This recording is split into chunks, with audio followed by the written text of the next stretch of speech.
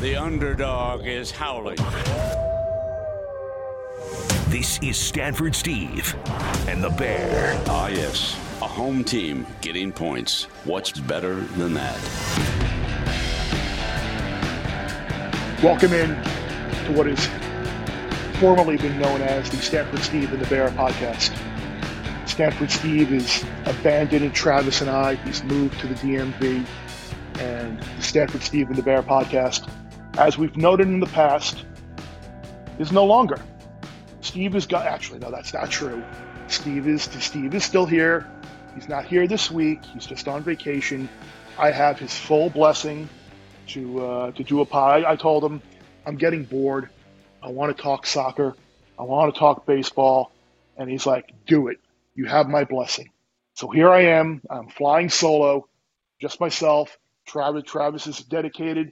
He's home in Ohio, but he still has the time and the ability to find his way to help us out here and be involved. Travis, how you doing? I'm doing good. We still like to work. Steve, big superstar. Just takes a month off just because. But we'll grind.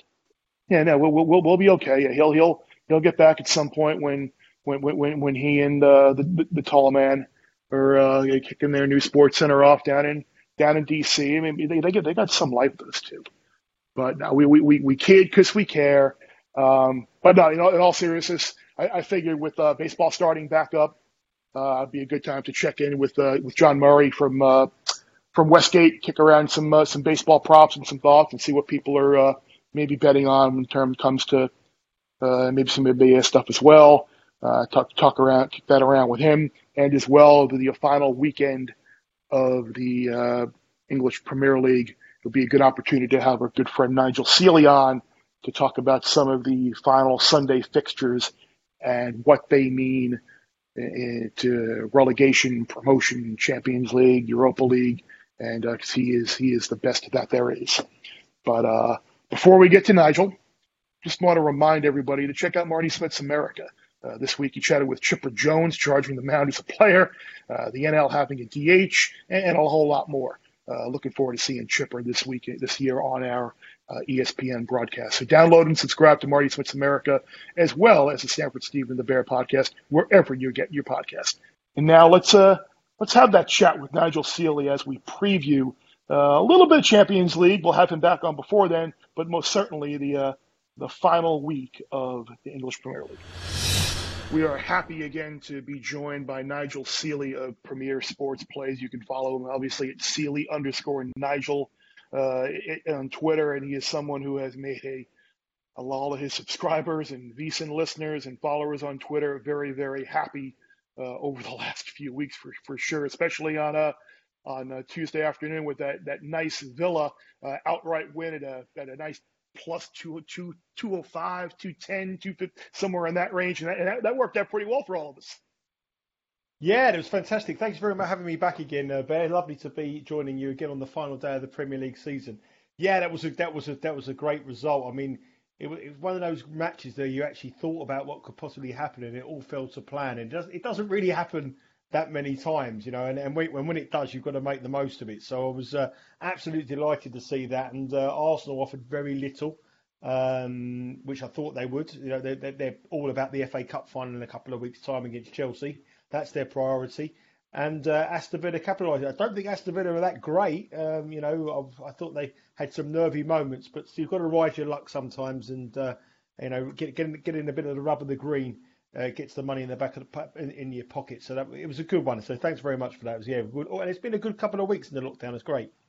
Yeah, and make sure you check out Nigel's Twitter feed and then his website premsportsplays.com to check out all of his information on being involved as a subscriber for the next season as well. You hit on Arsenal, and full disclosure to our listeners here, we are recording this on Wednesday afternoon, just as the Manchester United match has kicked off and prior to the Liverpool-Chelsea match. So some things may differ based on the result of those matches, but one match which really nothing will change based on the results of those match is the Watford-Arsenal match. You mentioned Arsenal beating Liverpool, beating getting to the FA Cup Championship coming up in a couple of weeks, you wouldn't think they would have much care about this match, but they did field a pretty formidable lineup against Villa. They weren't very good, but they did play their guys, and now they host Watford at the Emirates, and Watford pretty much has to guarantee win to kind of guarantee themselves safety. Maybe they're going to get into a goal differential situation with Villa and maybe Bournemouth. Watford, Arsenal, do you think Watford can go to the Emirates and get a result? I don't think they can. I really don't think they can. I mean, Watford have been disastrous at the very start of the season. Were the bookmakers very, very heavy odds-on favourites to get relegated into the Championship, and they looked certainties. And then they brought in a guy, Nigel Pearson, a great first name, by the way, Nigel. And he come into the club and he gave him a bit of confidence. And what did he get rewarded with? He had a bust up with a couple of players, and they sacked him with 2 games to go when they needed him most. He could have got them out. And as soon as they got rid of the manager, that was it for me. It was curtains. They've given a novice, a rookie guy, a coach, an ex-player called Hayden Munnings an opportunity. He is like a rabbit in headlights. I mean, he's got absolutely no idea what he's let himself in for. They didn't perform at all against Manchester City. I know Man City are a fantastic footballing side when you allow them to play, but Watford were terrible. They have no goals in them. They have very low confidence, and they go to an Arsenal side. Okay, admittedly, they have the FA Cup final to play next week, which we've highlighted on. But at the price there, even money, Arsenal, I mean, come on, they've got to be minus money. How can they be even money against this Watford side? I will go against my argument slightly that I made about the FA Cup final for the Villa game, because there's one game to go here. Aubameyang still has a possibility of being the top Premier League goal scorer. So I think he'll want to play. I think he'll want to take penalties. I think he'll want to take free kicks. And also, there's players playing for the FA Cup places. You can't really tell you who's going to be the starting 11 for Arsenal at Wembley and on the 1st of August against Chelsea. So there's a lot to play for this Arsenal side in this particular game. And I think at even money, that's a huge overreaction by the bookmakers. I fully expect to see Arsenal start about minus 120 for this game. I think there'll be a big money for you. If you can get evens or any plus money if it's still around, snap it up quick, because this Watford side are in turmoil. I would pretty much agree with that assessment there. One match which I don't think really has anything to do with much. Burnley versus Brighton. The Brighton Newcastle match the other day was probably one of the poorer matches I've seen all season long. If you look at Burnley, they've been an under machine. If you go back over their last 10 matches, the only one which saw more than 2 goals scored was the match against City. And this is a side that can finish as high as 8th in the table. So you would think that Burnley at home would be pretty motivated to win. And maybe do you think we could possibly see some goals in this game? Well, I think Burnley at the prices are probably the best bet on the final week of the Premier League coupon. They're plus 135, and I think that's too big. I mean, they are week in, week out, underrated by the bookmakers, and they're playing the Brighton side. Got absolutely nothing to support at all. If this game was played around about sort of 7 weeks ago, the 0-0 detector would have absolutely combusted. It would have blown up. The weather in London is hot, and I'm telling you now, this would have overloaded. It would have absolutely combusted. But this is the last day of the season in the Premier League. Last day of the season, goals go up by about half a goal per game, roughly, if you look at the average over 10 years. And I think this is a game that both teams might have a go at each other. They might say, okay, we'll have a go. The reason I think that Burnley will win this game is because Sean Dyche is a real good manager. And I think he's taken this Burnley club as far as he possibly can. And I believe there may be a couple of managerial jobs coming up soon where he may be a candidate for. He may be, if Watford stay in the Premier League, he's a former Watford player. He may fancy that opportunity. I don't know why he would do, but I think he'll look for a bigger club. Whether Watford are a bigger club than Burnley, it depends on the ambition they're going to spend. But Burnley do not spend any money, and this guy takes them to 8th and 7th and 10th, beats Arsenal in the Premier League, takes alongside Tottenham, who've got the fantastic stadium.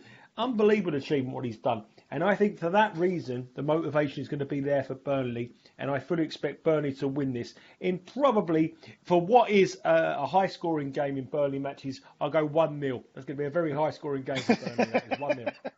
Yeah, speaking of really high-scoring teams lately, Crystal Palace has been held scoreless to nil 6 of the last 7 matches, and now they host a Spurs team that's actually in their best form of the year. Harry Kane's playing quite well lately. We're going to test that theory on goals being up nearly a half a goal a game at Crystal Palace here, don't you think? Yeah, I like the way you said through gritted teeth that Harry Kane's playing quite well. Bear. I know you've got a negative about. That's Paulie and my guy. Yeah, I know you've got a bit of a negative for Harry Kane, but I mean, on his day, I mean, he does the business, so it doesn't matter how he does it. He gets you 25 to 20 goals a season when he's fit, and that's an attribute you've got. I mean, a lot of them come from penalties, but he gets the job done. I fully expect Tottenham to win this game. And we spoke about Sean Dyche. Sean Dyche could be a potential Crystal Palace manager as well, because I don't think that Roy Hodgson will be there at the start of next season. I think his tactics have come a bit dated. He's got to change a squad that a lot of the star players want away. I think Tottenham will score, but again, it's difficult to have that win to nil purely and simply because of the last day of the season factor. This is the time that everyone goes over. This is the time that everyone bets on both teams to score yes. So for that reason, I wouldn't be really rushing to bet that play. I can see where the logic comes from, but I wouldn't bet it. I'm gonna throw one out there. Wilfried Zaha, Crystal Palace player, legend at the club, their best player and their main talisman for many years. He's got to leave that. He's a local boy. He's born about 2 miles from Crystal Palace. I think Crystal Palace will be his last game for them, and I wouldn't be surprised to see him go to Tottenham next season. It's a kind of club. He wants to stay in London, and if you want to stay in London, you've really only got Tottenham, Arsenal, or Chelsea. Mm-hmm. And I'm going to throw one out there. Zaha to score in the game at any time. I think he may get a goal. I think Tottenham will win.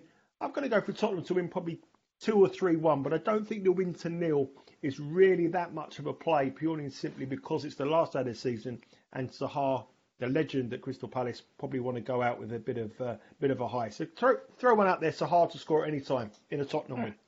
And sometimes those markets that are out there are, if you don't like the side or the total, some of those other derivatives are fun ways to approach things. I know it's kind of tough to assess it not knowing the result of Manchester United West Ham. I'm going to go out on a limb and assume United wins today against West Ham. They go to Leicester, which probably will determine that final Champions League spot. It seems like a very nervy, low-scoring match. If that is the situation, would you agree with that?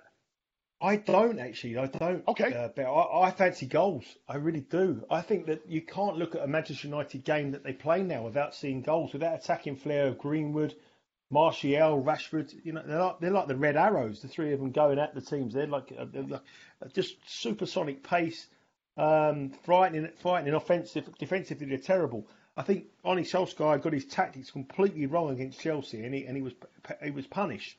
But I think in the Premier League, they're a different kettle of fish. What I mean by that is that they're a different opposition there. And I think Leicester will know that this is their cup final. They have to have a go. Jamie Vardy going for the top goal scorer in the Premier League.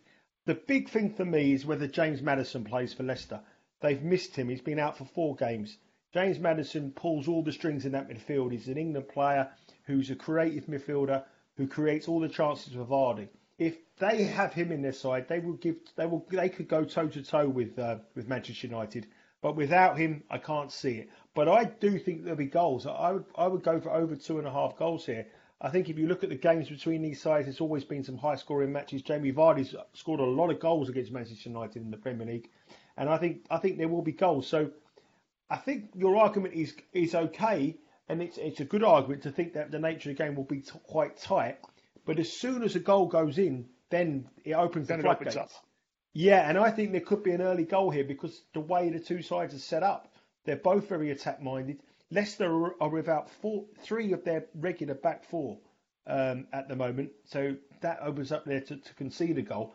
And they've been conceding a lot of goals since the lockdown. So no, I would go over here. Just the lean, nothing too major, but I think this will be a good game, and I expect both teams to score and at a high scoring, entertaining affair rather than the negative one. But obviously, if it's 0-0 after 25, 30 minutes, then we could be in for a dull affair. But I'm going to go oppose you here. I'm going to go for goals. Well, you're right. The lack of that back four, and then Madison being out. I guess you can kind of excuse allowing 3 against Spurs, but 4-1 versus Bournemouth was definitely a very eye-raising result. Yeah, but a lot of those goals, those goals come in the last 10 minutes. 3 of those goals, it was. If you look at the stats of the game, it was very misleading. Those goals really did come in late in the game, and there was a sending off as well that changed the whole complexion of the match. So, but I think Leicester have known, as they've gone through this bad run, they know that it's all about this one game. So they may have gone through the motions slightly just to have a real crack at Manchester United. And the one thing that Manchester United is weak at the back, and particularly weak in the goalkeeper. And if I was the manager at Leicester, I would be putting myself massively ill on De Gea within 5 minutes. He's a guy lacking confidence at the moment. Just get the ball straight in on him and rough him up after 5 minutes because his confidence is all over the place.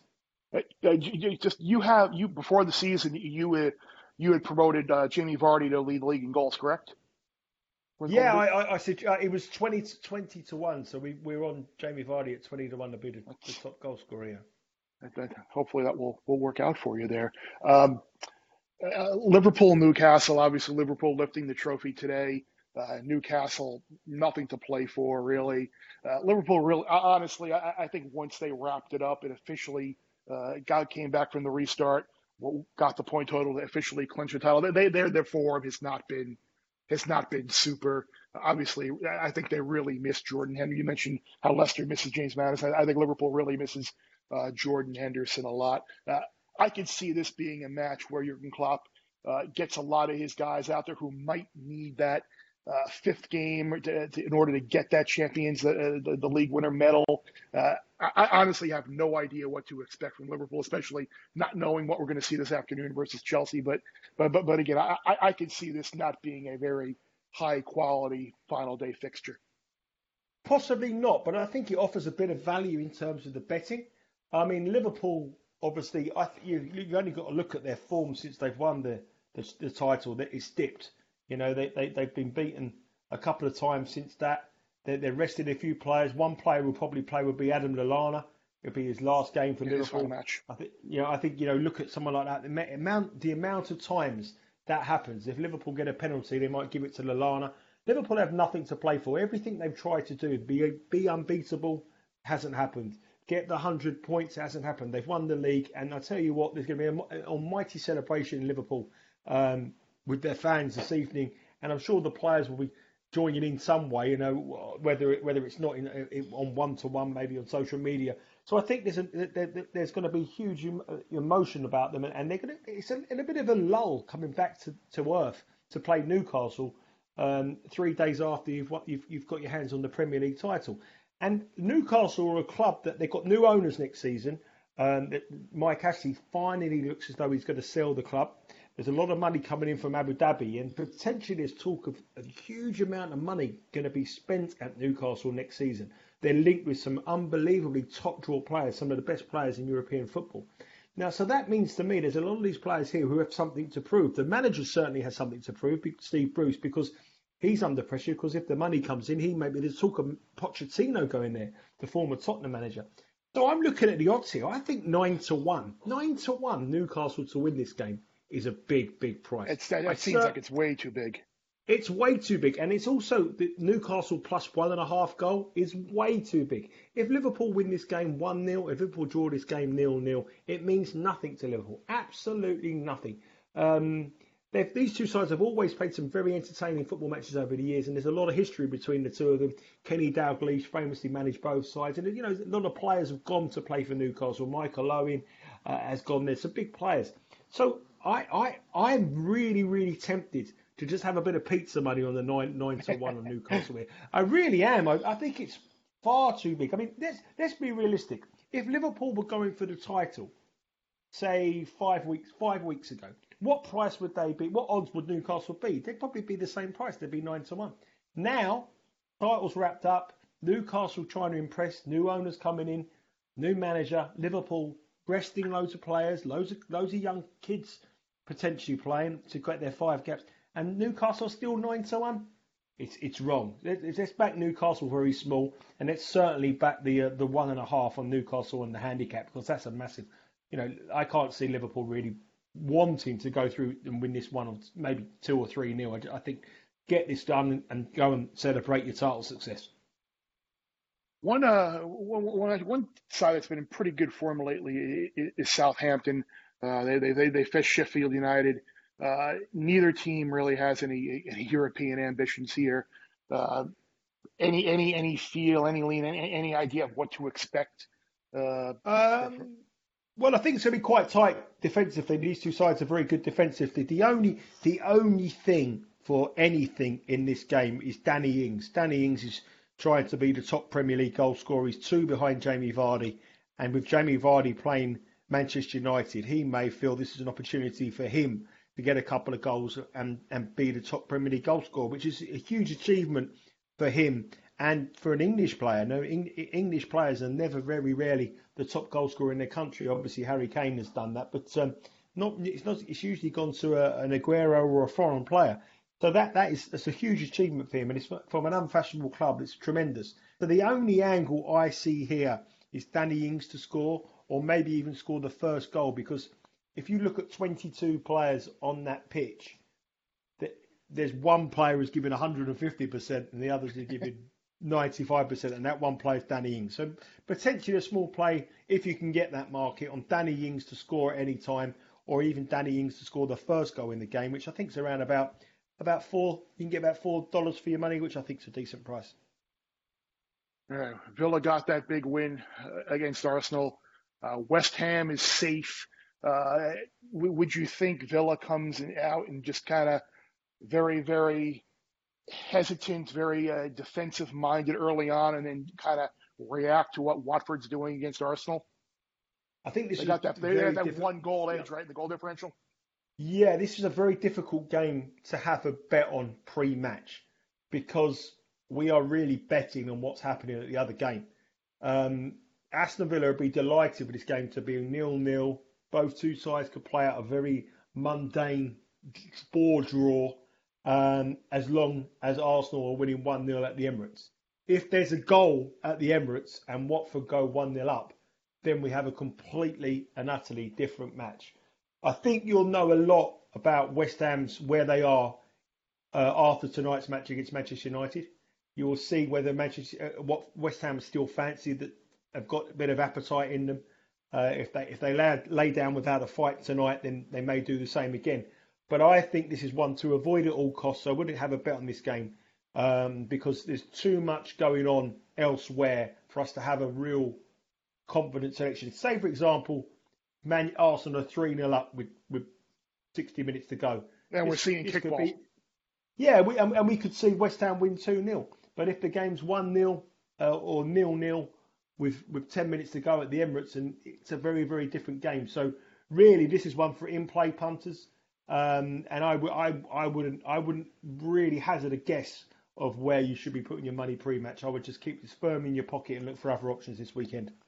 And I would, with it looked like Bournemouth were completely finished. I remember the last time Steve and I had you on, you went through all of the issues that were going on there, and they laid some eggs early on after the restart. But like, there's still like technically a sliver of hope that if they can win at Goodison and somehow Watford and Villa lose, they get in that goal differential battle. So this potentially, the Bournemouth-Everton match, you could potentially see this maybe being a little bit wide open as Bournemouth basically say, hey, we've got nothing to lose. We've got to win in hope. So this could potentially be one of those like 4-2 type of matches maybe. Oh, without a shot, this is definitely one that's got goals written all over it. It really has. I mean, Bournemouth only know one way to play, and that's try to attack, and that's been their problem all season. They just go all out of attack, and they haven't really got a plan B. They're not very defensive minded, and that's why their manager Eddie Howe is such a sought after young manager, because he has sort of no fear in the way he wants to play. The reverse fixture ended 3-1 to Bournemouth. Bournemouth won that game 3-1. And I remember famously back in, I think it was 2006-2007 season, this game ended 6-3 to Everton in this fixture. And it was the most bizarre football match I think I've ever seen. I think the game was something like, I think there was 4 goals in the last 4 minutes of the game. There was 2 in the 90th minute. I know that for definite. It was incredible. And that's the kind of game I expect. I mean, if you go back through the records of these two sides, there's always been goals. They also had a 3-3 draw in the first year of the Premier League at this fixture, in the reverse fixture. So this is a match that has a strong history and historic factor of goals. The two sides both like to attack. Both sides are pretty weak defensively. And I include Everton in that because I think the England goalkeeper, Jordan Pickford, is nowhere near being his best since the restart. And you've got to expect goals. I think both teams to score definitely a yes in this match. And really, it could be anything. But Bournemouth will just try to end the season on a high, go out with their head held high, because that's the nature of the club and the nature of the manager. And I don't think they'll care about what's going on in other games. I just think they'll go out to try to entertain. And I can see this being a very, very high scoring end of season game. Not only over 2.5, only over 3.5. I think it's probably the best bet, because the over 2.5 market is very, very short on the odds, very low odds. So I'm happy to go over 3.5 goals here in what could be a really, really entertaining last game of the season. It's hard really to ask you for a pick or a play on Wolves Chelsea, as we really don't know what result Chelsea will or will not need in order to guarantee Champions League qualification. But is there anything you're potentially looking for? Wolves have been an under team much of the year as well, but obviously I think what Chelsea needs to do will dictate the pace of this match. Is there anything that, without knowing what happens this afternoon at Anfield, what you'd be looking for in that match? Well, the one thing I would say, Bear, is that the way to make money on the Wolves game is not only bet the unders, but it's always been to bet the draw at half time. And I think if I was leaning to have a bet now, that's the way I would go. I could see this being a very, very cagey first half, and then maybe opening up in the second half. I can't see Wolves just suddenly changing the way they play that have done all season. So a very, very small lean towards a draw at half time, but that would be my only lean. Like you say, it's so hard to have an opinion on this game without really knowing what the script is set up for, and then we can see how the bookies react and see whether they've gone too far or they haven't gone too far. But maybe a small lean on the draw at half time. And we are certainly going to we'll see if Steve decides to come back from vacation at some point and join us prior to Champions League. I mean, that's a 50-50 proposition at best. So, but either way, whether he's with me or not, or it's just me, we're going to have you back on before Champions League start back here on August the 7th. I'll just throw it out there right now.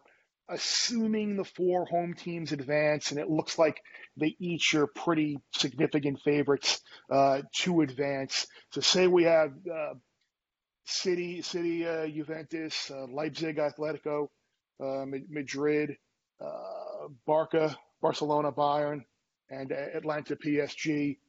Anything in those 4 potential fixtures that you'd prefer to take a look at? It obviously they're one-legged quarterfinals now, which I think really favors the randomness factor. And you hit on Manchester United earlier about the way they attack. Watching Atlanta, it just seems like there is so much open space every time they push forward. They just find room and create a ton of opportunities. And being someone who likes to root for a story, I think it would be fantastic if somehow they found a way to beat PSG, win their semifinal match, and get to the final. With where having Bergamo being like the center of the virus outbreak in that match in Italy, and everything that happened so unfortunate in that country and in that town, for Atlanta to put forward a run to the Champions League final. You talk about a side with so much to play for and an entertaining side. I would think if you are not a fan of any of the teams remaining, there's got to be a good bit of you that are hoping that Atlanta can pull this off. Yeah, I really would like to see them. I love watching them play football. They brought a breath of fresh air to the Champions League and to Serie A this season. Serie A was a league that was considered the most boring league in European football some 5 years ago. Now it's averaging more goals than any other league, and it's highly entertaining. And other sides have started to look at Atalanta as a benchmark, and hopefully that's how football will go. My only concern for them, I think there's one positive for them, Chris. I think the fact that it's like a World Cup style one-off game helps them massively because they can go all out and attack. But their performances in the last few weeks in Serie A have dropped. They've dropped. They won 1-0 last night, but it wasn't a great performance, and their performances have dropped. And I just worry that they may be running on empty. But then on the flip side, they go into their season. The Italian league doesn't end for another, or I think it's another 10 days or 2 weeks or so, or something like that. So they're the last league to end in European football, and then they have to go into a Champions League competition, and they'll be playing a Paris Saint-Germain side who haven't had any football since March. So I don't know because this has never happened, I don't know what side you want to be with. Do you want to be with a side that are playing week in, week out, the intensity of playing high-level football, or do you want to be with the side that have had their feet up, relaxing and just coming back and focusing on the tournament? I really don't know which way I would want to be. But I have noticed that Atalanta's performances have dipped. So that would be a slight concern for me. I think currently now, probably Manchester City are playing the best football they have all season. And I think that Man City just look to me the side to beat. I know Bayern Munich were brilliant and before that, but I think the timings of just the way the English Premier League is going to finish this Saturday, a 2-week rest and then go straight into it, it's perfect. I think the Bayern Munich side have probably had a couple of weeks too long to rest again and to throw them straight away. And that's why I think they've done okay. So I think Manchester City are the side to beat. I really do. But one thing I would say to you is this competition, the way it's going to be done, will be brilliant football. Oh, it will be absolute. It will be unbelievable. Played over a 2-week period in a World Cup style event. The best 8 teams in European football. One leg, one semi-final. It will be absolutely unbelievable. And I'm hoping that maybe in years to come, this could be how the Champions League maybe goes, because there's a lot of things that's going to come out of this terrible pandemic the whole world is in that are going to be positive. There's a huge amount of negatives, but there's going to be a lot of positives. And maybe that might be a positive, that this could be the way that Champions League football could play, because I think it would be absolutely amazing if we can get this kind of thing. The television rights are brilliant. There'll be no second legs. It will just be set up, and you'll see the best team win some great football matches, and I'm really looking forward to it. The other side I think could do quite well. I think Atletico Madrid will do okay. Always been the bridesmaid in Champions League football, but I think Barcelona really, really, really struggled at the back end of the Spanish league, and I think Atletico Madrid, with their defensive record, just in a one-off game, they could shut any side out if they needed to for 90 minutes and bore their way to the title. And I hope that's wrong, because you've got a side like Atalanta, Manchester City and Bayern Munich who are playing football the way it should be. And then I'm talking about a side that could bore it. But we've seen so many and they're going to be facing soccer. They're going to be facing a Leipzig team that's shorthanded as well. So they'll be a pretty significant favorite to advance from that tie, I'm sure. Yeah, so I would go for them, but I think Man City should be, in my opinion, Man City will probably be the likely winners. I'd love to see Atalanta, but a dark horse would be Atletico Madrid. He's the best there is. Nigel Seeley, Premier Sports Plays. Give him a follow on Twitter. Check out his website, and he's got some things going on there for subscribers for next season as well. That will certainly help you make a lot of money. Nigel, we'll do it again prior to the Champions League once we have some more. Clear. Once things become clearer, this is exactly what we're looking at. We get some numbers out there. We'll talk to you again soon, bud. Take care. Keep safe. Now back and joined by John Murray from the Westgate Las Vegas Superbook kick around a bunch of stuff. We just had Nigel Seeley on to break down the final week of the Prem, and for those unfamiliar, John Murray, very near and dear to my heart, a Liverpool supporter as well. So as soon as we get done knocking this out, we will be watching a certain trophy lifted rather in the cop following the Chelsea match. John Murray, you talk about a run for a fan. Not only John Murray, Liverpool supporter, Champions League, Premier League, John Murray, Washington Capitals fan, Stanley Cup champion a couple of years ago. John Murray, Washington Nationals fan, World Series champion. So life is pretty good for John Murray right now. Yeah, there's going to be a brief period where Liverpool is going to be the defending Premier and Champions League champions, and the Nationals are going to be the World Series champions. So it's been a very nice run. And I still think Liverpool would be in the Champions League if they had shut it down like a week earlier. I mean, the only reason we lost is because our goalie was hurt. That's right. If they had just shut down the Champions League a week earlier, he would have been back when the Champions League resumed. I think it's set to resume on August 7th, if I have that correct. And I think Liverpool would have beat Atletico Madrid, and I think they'd be moving forward. But you can't win everything, I guess. Correct. That was the one disappointing thing, just to see them come back and win the Prem, and knowing that they probably are, when fully healthy, still the best team in Europe, and to have Alisson get injured in training right before, and then just have the Adrian just gaff there. It was just brutal, because they would have won the match, and then but you're right, that was literally, if memory serves me correctly, like the last match played in England before everything was shut down. So you're right. I'm pretty sure it was on March. If I have this correct, and I didn't look this up before we recorded, I think it was on March 11. And March 11 was the day when Rudy Gobert came down with coronavirus, and the NBA suspended play. And then the next day, there were all those college basketball tournaments that were suspended. Exactly. You can't. The last couple of years have been great, and unfortunately, the last couple of months have been a little weird. What have people been betting out there? You're getting more UFC play, I'm guessing, than anything. And is golf up at all? Maybe more golf plays? UFC has been huge. UFC came back on May 9th. UFC 249, they did those fights in Florida. We had our app turned off for the month of April, but we turned it back on a couple days before that UFC fight card. That was Tony Ferguson, Justin Gaethje. We did great handle on that. The UFC has been doing events almost every week. Since then, we did huge numbers. UFC 251 Fight Island. That was the Masvidal Usman card a couple weekends ago. And we're doing big numbers pretty much every UFC event. NASCAR handles way up over what it normally would be. Golf handles way up over what it normally would be. People are betting on other stuff because there's no baseball. And it's frustrating as a baseball fan myself, because if baseball could have got their act together, they could be playing triple headers, quadruple headers during the day, and they would just be dominating the TV ratings. I'm sitting at home right now. I'm watching Manchester United, West Ham. I don't give a shit about this game, but I'm watching it because it's live sports. I don't care what happens at all.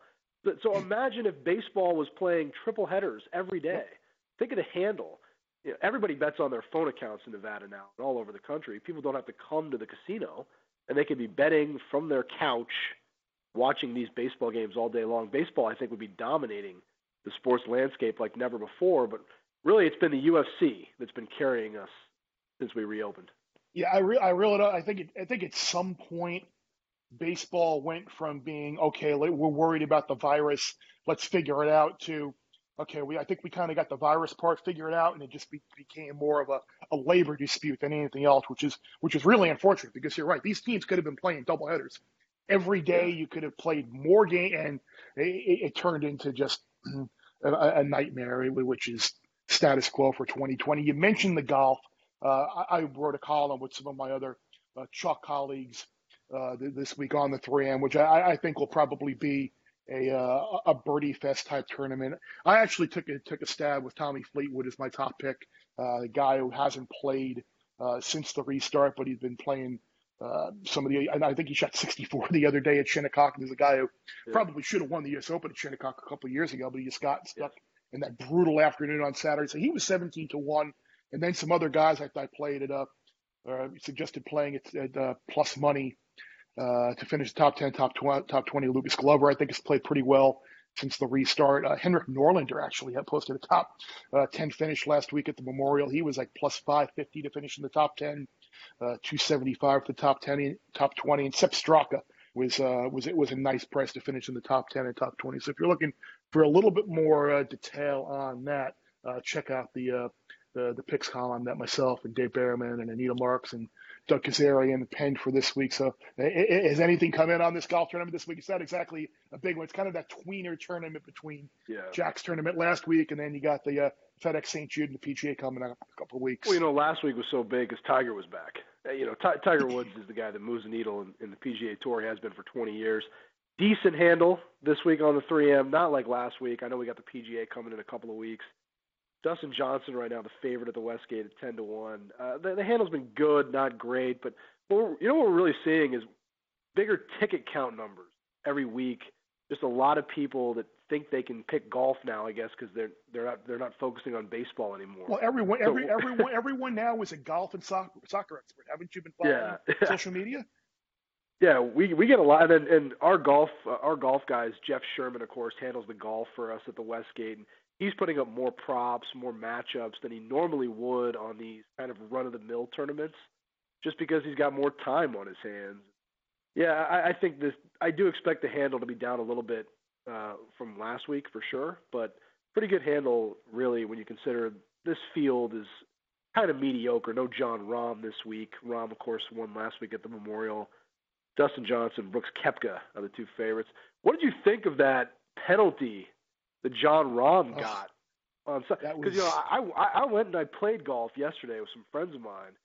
I think I do that all the time. I just put my club down in the grass there. I don't know. And then the ball naturally moves. Make sure it's your ball before you hit it. And I couldn't believe that was a two-stroke penalty. I thought that was ridiculous. There was no way. Again, this is conspiracy theory, me. They were not going to let him sign that card and have him lose that tournament, being assessed a penalty, like Dustin Johnson did up at Whistling Straits there a couple of years ago. I think if it was in doubt, someone would have given him the hey, you move the ball, you might not want to sign that card. Yeah. So, are you buying in? Is DeChambeau the favorite of your guys' place now for PGA in a couple weeks? I don't know. DeChambeau kind of blew up. He kind of blew up over the last tournament, right? Against or at the Memorial, but he's a guy that's getting a lot of support right now. We do have him at 12-1 for the PGA, which is in a couple of weeks, co-favorite along with Rory McIlroy. What you see happen is people see these guys winning these lesser tournaments, and then they log in to bet on the majors. So we've taken a bunch of bets on DeChambeau the last few weeks, and that's why you see his odds come down. I don't know that he really should be the co-favorite to win a major, personally, but having said that, I saw him hit that one tee shot like 420 yards the other day. So I guess this guy's capable of anything. Yeah, we'll see if he can handle the major pressure. The next time he really contends in a major will be the first, I guess. But baseball season starts Thursday. We're taping this Wednesday afternoon, so a little bit late. What are you seeing out there? Have any of these win totals or props or anything taken some play? You mentioned the golf and the soccer and UFC is up, but is people interested in the baseball? Are they taking a wait and see approach? There's less handle on this stuff than there normally would be. I think there's a lot of people that don't know what's going to happen with this baseball season. I mean, I can tell you one total we've definitely seen some sharp money come in on in the last few days is the Toronto Blue Jays under their win total. I guess it's because they're not going to be – well, I know it's because they're not going to be playing their home games in Toronto. There were some reports that some guys were going to opt out of the season, some Blue Jays players. And we definitely have seen some money come in against the Blue Jays, fading Toronto Blue Jays. I think they announced yesterday they're going to play their home games in Pittsburgh at PNC Park. Yeah, which I would think, too, might result in a lot of higher scoring games, because I think that park you're going to see a lot of. So I think if you're looking at maybe looking for some guys to maybe win the home run title or an MVP type race, or you got some season props on some maybe like Vladimir Guerrero Jr. or something, I think he could be a guy who might in this second full year in the bigs now really might take a leap forward. And so I don't know what his number is to win the home run title, but he might be someone that might be worth taking a look at if he's going to play his home games in that stadium. Well, he's a guy that's long been considered one of the top prospects in baseball. Ton of power. We've got him at the Westgate. We've got him at 20-1 to lead the majors in home runs, and we'll see what difference it makes with him playing his home games in Pittsburgh. But I think the thought process, like I said, though, is they think some players are going to drop out of the season or opt out of the season, I should say, and that's why they're playing him under. And it's a tough schedule, too. The schedule this year is so slanted to your region, I guess you'd say, where you just play the other, like if you're in the AL East, you just play the other East teams, and that can be tough because the NL East is really good, obviously, outside of the Marlins, 4 teams that have playoff aspirations, and then a lot of games for the Blue Jays with the Yankees and with the Rays and even the Red Sox. Now, the Red Sox are a team that we've seen weird action on. We have seen guys take shots on them to win the division, win the World Series, win the pennant, sharp guys. And we've also seen big money come in under their win total.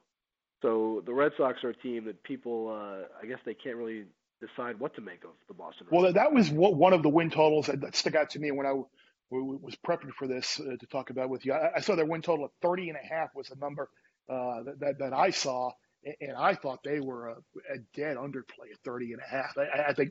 I think their pitching staff is bad. You mentioned it. You've got the Yankees and the Rays in your division, and then you play the National League East as your crossover rival in the interleague, and you're dealing with Nationals, Phillies, Braves, and Mets, who are all good teams. So I don't see this. And you take into the account no fans at Fenway. Fenway's usually a good home. That crowd. There are few baseball cities and baseball teams that have that relationship, and I think do gain some type of home field edge because of their crowd and fan support. Then the Red Sox. So I think the Red Sox are an under win total team this year. I will say this: their lineup rakes. I know they lost Mookie Betts. They traded Mookie Betts, I should say, but that lineup rakes. They got a lot of guys in that lineup that can hit the ball. Starting pitching is the concern. You nailed it, and so many question marks in that starting rotation. That's why I think a lot of people are down on the Red Sox this season. But I think that win total is pretty low. You're talking about you said 30.5. The market's in that neighborhood right now on the Red Sox.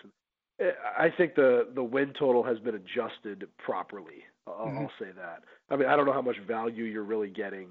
We're all the way down to 29.5 the Westgate because we had a guy come in. He bet $10,000 under 30.5 on Boston. So we're going to need Boston. We had a guy. Really, the only. Maybe you can land on 30. We both can be happy. Yeah. Really, the only notable large bets we've seen on win totals was a gentleman, a known house player, came in and he bet $10,000 each on the Red Sox under, Padres over, and the Cardinals over. The Cardinals to me are a tough team to get a handle on. They really overachieved last season. They won the Central Division, and then I don't want to say they lucked into beating the Braves because remember that Game 5 was so strange. They put up 11 runs in the first inning, right? Yep. Yeah, and then they just got absolutely blitzed by the Nationals in the NLCS. So that's a team that, for me, it's hard to make sense of the Cardinals. But I do like the fact that they're in the Central, and they should have an easier schedule than these teams out in the East Division. Yeah, and the back end of their bullpen, I think, is still a little shaky. Outfield, I think they get. It just seems like every year I have that similar thought about the Cardinals, and every year they wind up winning 89, 90 games, 87 games in there. They're making the playoff as a wild card, and you go home disappointed. Another team that I'm curious about in terms of Central Division, but other league, was the White Sox. They seem to be everybody's darling. But I saw their win total was 32 that I saw, and I don't know. I'm a little skeptical on these these trendy teams that everybody seems to love that have kind of stunk the last few years. So I might be looking to play under 32 with the White Sox. Well, I'll give you the two trendy teams that we're seeing. White Sox is number one. We've got their win total at 32.5. They're one of our ticket count leaders in terms of World Series future action. The White Sox, they've got a very young lineup, a lot of top prospects. Everybody really likes them. I don't know that their pitching can hold up, although it's only a 60-game season, so maybe it can. But the White Sox, extremely trendy. And then the other one, also in the Central, in the National League Central, the Cincinnati Reds. We've got them at 33.5. They're a team that's seeing a lot of action as well. So the White Sox at 32.5, the Reds at 33.5. If you're looking to go against the grain and fade the public teams, there are your two public teams. There are the two teams in the American League and the National League that everybody has decided these are the two sleepers, I guess, so to speak. And if you're looking to fade those popular teams like the Browns and the Bears were last year in the NFL, it's the White Sox, it's the Cincinnati Reds. Another public team that I can see being a public team, a lot of Dodger, Yankee, and whoever is playing the Tigers money line parlays this year. The Dodgers. I saw their win total at 38, but don't you think that's still kind of low? I mean, that lineup is stacked. They're kind of built like an American League team to be able to really capitalize on the DH rule. I think their bullpen's better.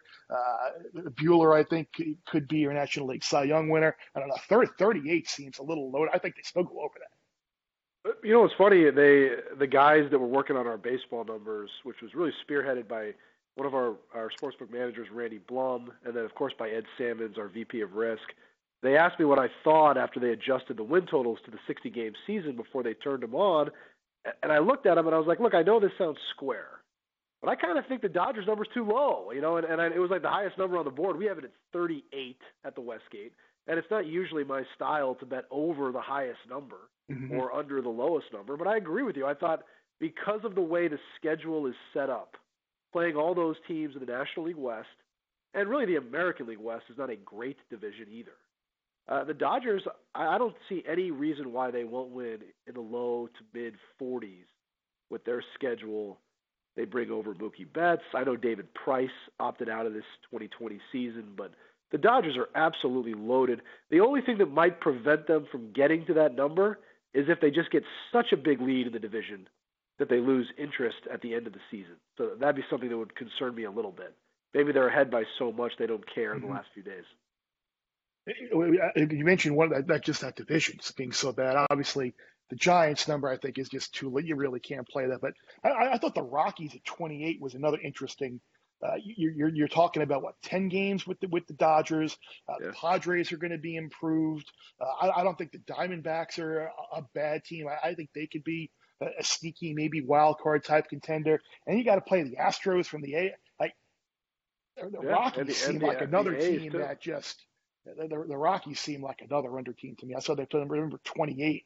I don't know. That seems kind of high.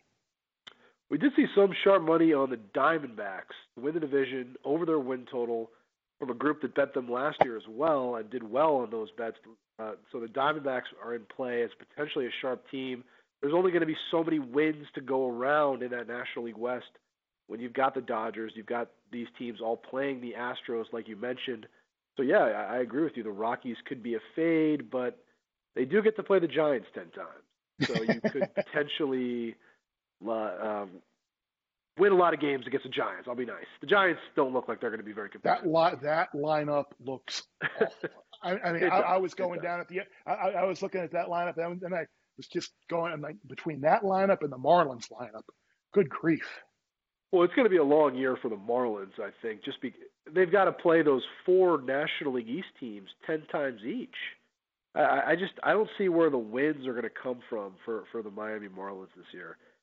And they should be a little bit better than they were last year, but the schedule is going to be so tough. We've got their win total at 24.5, and I think they would do pretty well to clear that number. I was going to say 40 games between those 14. 15 and 25 is maybe possible. And then you got to go 10 and 10 versus the American League East. Even those American League East games are going to be exactly. Those aren't exactly weak teams outside of the Baltimore Orioles, of course, who look to be terrible this year. I mean, the American League East is a good division as well. So the Marlins are They're going to be in for a long, short season. Catch my drift here. I'm curious. This is a team that is weird because a couple of years ago they really overachieved, and then last year they came back down to earth. But they might fall into some wins this year. Are the Texas Rangers? I look, their rotation's like sneaky good. Kluber and Lynn and Mike Minor, they might not be bad. They got some good young players. We mentioned that division not necessarily being great, and I'm not sure about the Angels. If you know Mike Trout is going to miss time with the birth of his son, the Rangers could possibly turn into an over team this year. Well, I don't like the Angels. I'll say that right off the bat. As for the Rangers, we've got their win total at 28.5 at the Westgate. The problem they might run into is I think people are forgetting how good the Astros are. I know that sounds silly, but everybody's so swept up in all the cheating scandal. Maybe we've lost sight of just how good the Houston Astros are. And then don't forget about the Oakland A's. Oakland is a team. It's been kind of a trendy pick to make some noise in this abbreviated season. So there's only so much room for the Rangers to grow, so to speak. I don't know that they can overtake Houston or the Oakland A's to get into the postseason, but they do have some good pieces there. I definitely agree with you on that. And then there was one I didn't really like a ton of props this year, just because it's just hard to really know. The ball's going to be juiced and everything, but there was one pitching prop, the over/under for the leader in strikeouts at 111.5, and I thought that was kind of high because isn't the pool of guys who could potentially do that? Say you're pitching 80 innings this year, maybe 85 innings. You're looking at around 13 strikeouts per inning. So basically, right there, unless it's Garrett Cole or maybe Max Scherzer or maybe Trevor Bauer goes nuts, it doesn't seem like there are very many guys capable of getting to 112 strikeouts. Do you like my thought process on that? Well, the market does, because right now at the Westgate, we've got that number at 106.5. You've seen that number come down a little bit from where you're quoting it at. So the market definitely agrees with you on that. You know, if you're a starting pitcher and you have one DL stint, you can miss a fifth of the season right now. So yeah, I kind of agree with you. It's going to be tough to get to that number. And you've got to think too that some of these starting pitchers are probably going to be on an innings limit at the start of the season this weekend. I don't think you're going to see too many starting pitchers go deep into these games for the first week or so. It'll be interesting to see how these managers play it, but I don't think you're going to see a Max Scherzer or a Steven Strasburg, my Nationals fanhood showing here, Bear, go too deep here the first week. I mean, I could be wrong about that, and I know Max is going to want to pitch the whole way, but I see where you're coming from, and I do agree with you. John Murray, my good friend, hopefully we'll see you out there at some point later this summer or fall, or definitely come February when I'm out there for the NHC. Thanks for your time, Bud, and your expertise as always, and be well. Yes, sir. Thank you. It's good to talk some sports. You're sitting here at home and you kind of just surfing around the internet and kicking around time everybody. So it's good to talk to a couple of guys who know what the heck they're talking about, and hopefully you take that in and get something out of it this weekend for the Prem, get something out of it for your Major League Baseball watching and wagering, and as things get a little bit more clearer with college football, which hopefully they will in the next couple of weeks, and if it looks like we're going to have a little bit more clarity on the season and schedules and some wins and conferences, we'll certainly be back with Steve to kick some of that around. But until then, in terms of the Prem, in terms of your golf, in terms of your horse racing, in terms of your baseball, the less you bet, the more you lose when you win.